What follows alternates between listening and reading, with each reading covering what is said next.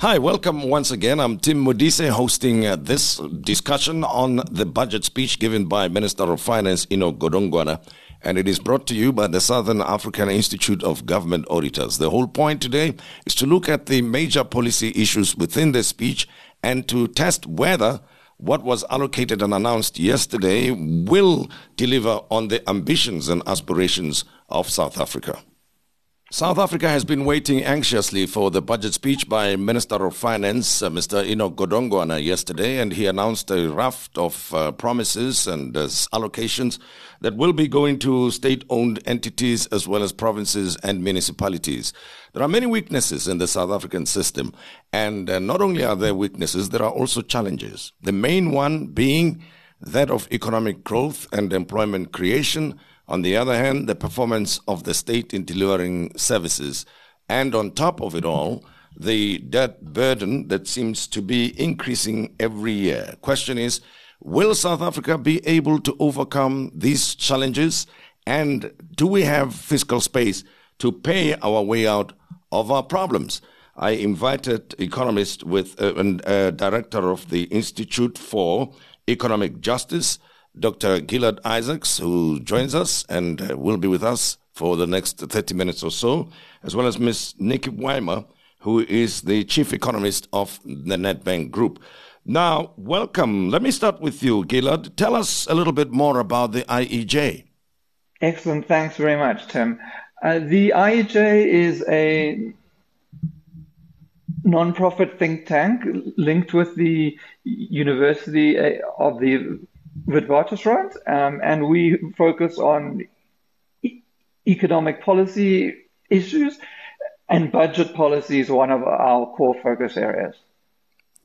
I will be coming back to you in a moment, and there's a reason I asked you that question. It's to do with the basic income grant that you have been pushing for, and the main concern for many other economic commentators is that South Africa can not afford it, but you and your colleagues believe that we can.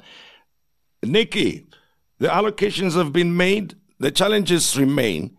Are we doing the right things, you think, now through this budget to get ourselves out of trouble when it gets to the performance of Transnet, Eskom, and the performance of municipalities to deliver services?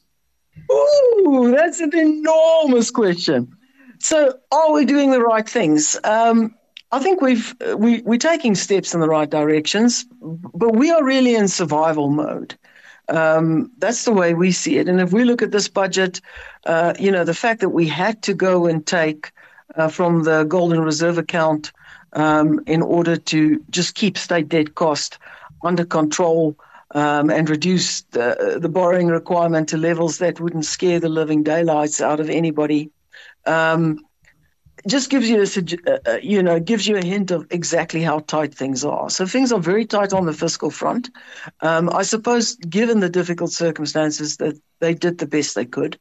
But on the economic front, on the unlocking the right sort of policies in order to bring about faster and more inclusive economic growth, I think we've only just started. And what we're discovering is even where the policy advice is the right one, like we've seen in the reforms with regards to electricity, nothing moves or is implemented as quickly and as rapidly as you would like.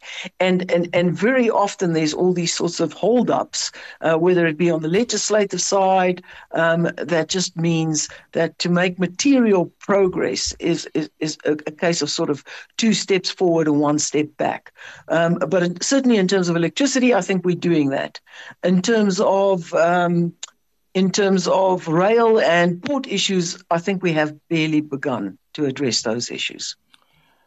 Gilad, coming back to you, you did suggest that there was room for the basic income grant to be paid out to all South Africans and that the country can afford it. But other economists, as we've already heard from Nicky Weimar, of the view that we're borrowing more than we can afford, and the situation seems to be getting out of control now, with the Golden Reserve account being put on standby to provide 150 billion rands that I know in one of your papers as IEJ you were suggesting that is the account that could help pay out the BA, the basic income grant? Yeah, so I think it's firstly important to explain that the fiscal envelope, the amount of fiscal resources, is not a God-given sort of amount which is handed down. It's a policy choice, right? It's a choice of how much tax, how much borrowing, and other sources of revenues. So, for instance, in the budget in 2021, the debt levels there were due to peak at 89%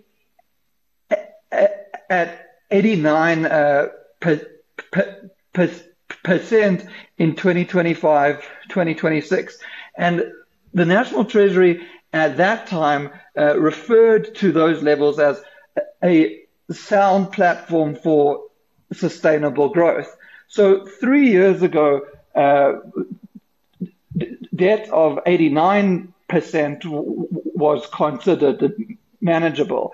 At the moment, in 2025-2026, debt's only expected to be at 75%. So we've made a choice in that policy to prioritize a reduction in expenditure over important social services. We've made other choices. We've made a choice last year to give in handouts over 70 billion rand to those earning above 750,000 rand. People like ourselves receive income transfers from the states in the form of medical aid and pension tax credits. That's a policy choice. That funds could be used to support healthcare, a basic income grant, or any other of the essential social needs, which actually we've seen in this budget being slashed. We made a choice to forgo 13 billion rand by lowering the corporate income tax from 28 to 27% without any tangible benefit. So these are the choices which government's making. And the flip side of these decisions on revenue is the decisions on expenditure. We see over the 8 years from 2019-2020 to the end of the medium-term expenditure framework, a cut of 270 billion rand per person in non-interest expenditure. That's a cut of from about 34,500 rand to 26,500 rand. That's almost 8,000 rand, or a quarter of per person non-interest expenditure. And of course, this filters down. It means less spending per public health care user, less spending per learner in school, below inflation increases to social grants. And so that's the hammering which ordinary and poor South Africans are facing due to deliberate policy choices not to utilize the maximum available resources. Nicky, what is your response to what Gilad is saying, given that other economists, as I've suggested, are inclined to push for more investment in infrastructure, improvement of the performance by the state-owned entities, especially Eskom and the Transnet, that the underperformance of these two, including others, of course, is what has led to the slow or negligible growth that we see in our economy, and that the major challenge for South Africa overall should be about productivity, growth of the economy, and creation of employment. Yeah, we wouldn't agree with that assessment of the situation. So I suppose it really depends on which angle you come from. But I think there is an underlying truth here. And that truth is that, yes, South Africa is a highly unequal society. We have very high levels of unemployment. We started our journey to democracy with this legacy, which was challenging then. And I would say that in the first 10 years, we were slowly moving in the right direction. I think an argument can certainly be made if we look back in hindsight to the first 10 years and saying that businesses didn't do enough then. But as we go from 2009 onwards, I do think we've been moving in the wrong direction. And so we find ourselves today in a fiscal position where we have still got a very unequal society. We have worse unemployment. We have an economy that has been stagnating for over a decade. And we have very limited, taxpayers. We have a very narrow tax base. So given that you have so few taxpayers and you already have one of the most progressive income tax systems out there, and you have very limited economic growth. And certainly over the past 15 years, the most damaging effect has been the results of either state capacity failures or SOE failures.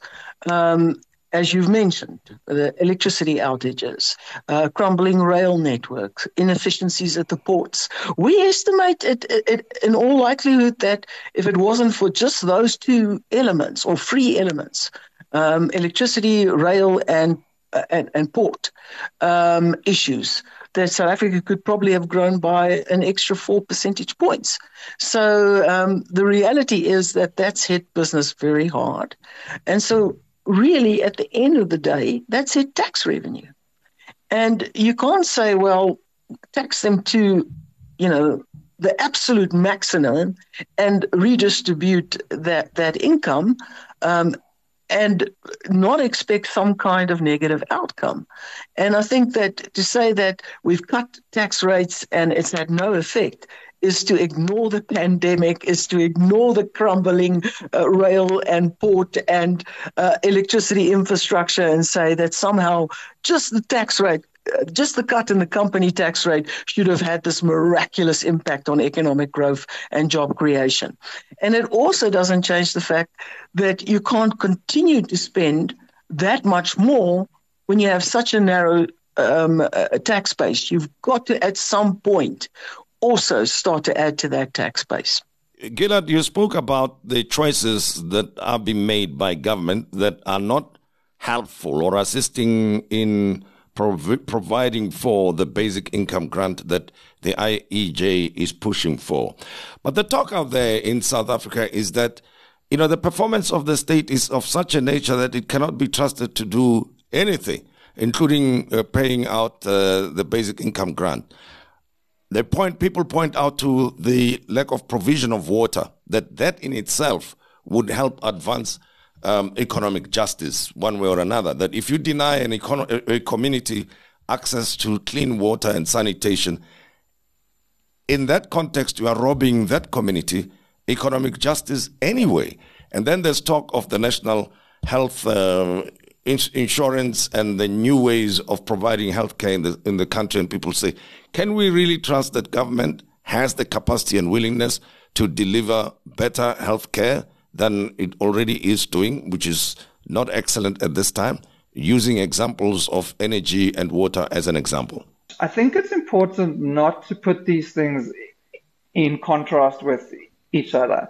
I agree absolutely that the failing infrastructure in South Africa is a critical hindrance to economic growth, and that fixing those things is an absolute priority. I agree in the need for expanding service delivery capacity, roads, rail, electricity. These are things which we at our institute and myself speak about daily. But these things are not in opposition to the need to ameliorate the most devastating situation of the poorest in South Africa. In fact, what the international evidence shows, and the local evidence here, is that the implementation of cash transfers of this nature lead to a whole range of local economic benefits. It means money in the hands of those who spend locally. It means an increase in the activity of local economies. It means a increased spending power. It improves job search. It improves educational outcomes. It improves health outcomes. All of these things add to the underlying capacity of the economy. In addition, what we should note is that we're not trying to play off a basic income against public services or against the need to invest in key infrastructure. If there's anything which we should be seeing the basic income against, it's the welfare which is being given to the highest income earners. There's, and I say it again, 83 billion rand in income transfers to those earning above 750,000 rand. That's more than double the amount that's being allocated to the SRD grant, which hasn't increased in 4 years. It's absolutely indefensible. There is no possible defense for handing you and I 83 billion rand. But the advocating for an increase in social transfers is not it in opposition to fixing the ailing economy. It has to be seen as a part of a package. And many of what you have both said about those key industries are also things we say. Nicky? I absolutely understand the need to prevent extreme human suffering. No one wants to live in a country that does not address that. But where I would be quite reluctant to say, let's spend more and more and more and more, is to come back to that very point you rose. And that is that ultimately, if government spending is not efficient, and in our view it isn't, we've experienced a dramatic deterioration in our view in government services. Things like electricity security and water security and just basic municipal services and making sure that people live in clean and it doesn't have to be fancy, just clean and safe and secure environments. All of those services have deteriorated.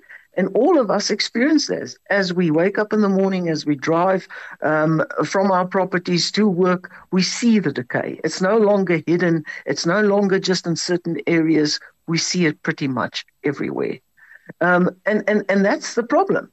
So are we now saying allow government to spend even more when they haven't illustrated the capacity to do the basics? And perhaps the focus should be on that for government. Let's get the basics right, because I think that will already make a material difference to the life of especially those who need assistance the most. If I might, Tim. Yeah, please, go ahead. I think that's absolutely right. Let's get basics right.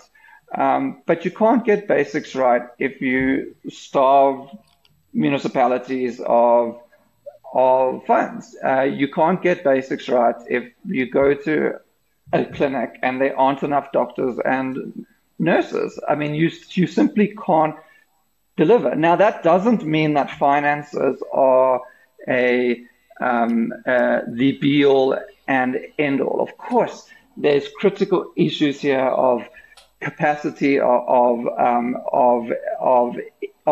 implementation, but finances are a necessary, if not sufficient, condition for delivering those services, and that means conceiving of our budget policy not as something which serves as a drain on the economy, but thinking to ourselves, and this should be at the forefront of National Treasury's mind, how is it that we use this budget in a way that is most developmental, in a way which advances job creation, in a way that advances. But Gilad, what is your response to the to municipalities and provincial governments that have returned some of the allocations they received from the Treasury simply because they did not have the capacity to spend the money, or they did not have projects that they could invest the money in? What should one say in that regard? And this is especially true of the most hard-pressed municipalities and provinces. Those are the ones that seem to be guilty of returning the unspent grants. And that's a problem. Why is that, Tim? Let's unpack that. And what happened is, in the last 20 years, is not only state capture and corruption, but a systematic underinvestment in state capacity, a mindset that it's the private sector which can deliver, and that it is government should rely on outsourced services and consultants, and a systematic investment in the personnel within government to actually generate a public service capable of implementing policies. So, it would be crazy for us to deny that that's not a very real problem. But the solution has to be not to strip back government's role more, but a deliberate and systematic investment in the capacity for government to actually implement its stated policies. The irony of the question of basic income is that social grants are actually a very, very easy thing to deliver, right? There's very low leakage from corruption. It's much simpler than building complex infrastructure, than educating people, than healthcare. But across the board, we have to invest in a civil service that actually functions. Mm-hmm. And then, Nicky, on the back of the budget that has been presented, we've enumerated some of the issues there, and there are other things that are contained in the budget. Do you have confidence that we are stepping in the right, or we're taking the right direction here to fix our challenges? Economically speaking, we know what they are: poor economic growth, unemployment, a whole number of those things, that whatever was promised by the minister yesterday or announced by the Minister of Finance will help us take the right direction. So I think on the structural reforms, I do think they have the right idea. I mean, the plan is a solid one. I think if implemented rapidly and with conviction, in other words, not with resistance and hesitancy, and accelerated, I think it will make a difference. It will ease some of the infrastructure issues on businesses, maybe help to enable higher production and reduce operating expenses and help revive profitability a little bit, which over time, if we systematically build on that, could get us in a better position. But again, it's all a function of implementation. We have not been good at that. And because we've not been good at it, structural reforms don't immediately deliver or yield results in any case. It takes time and often quite a lot of short-term sacrifice for long-term gain. And given that we move so slowly and we're pretty bad with implementation, it looks like it's going to probably take us longer. So, yes, I think the plans on that front, we're moving in the right direction. But no, I don't think it will materialize probably as quickly as National Treasury anticipates. And then in terms of, just the overall fiscal position, I still think we're in a very tight position.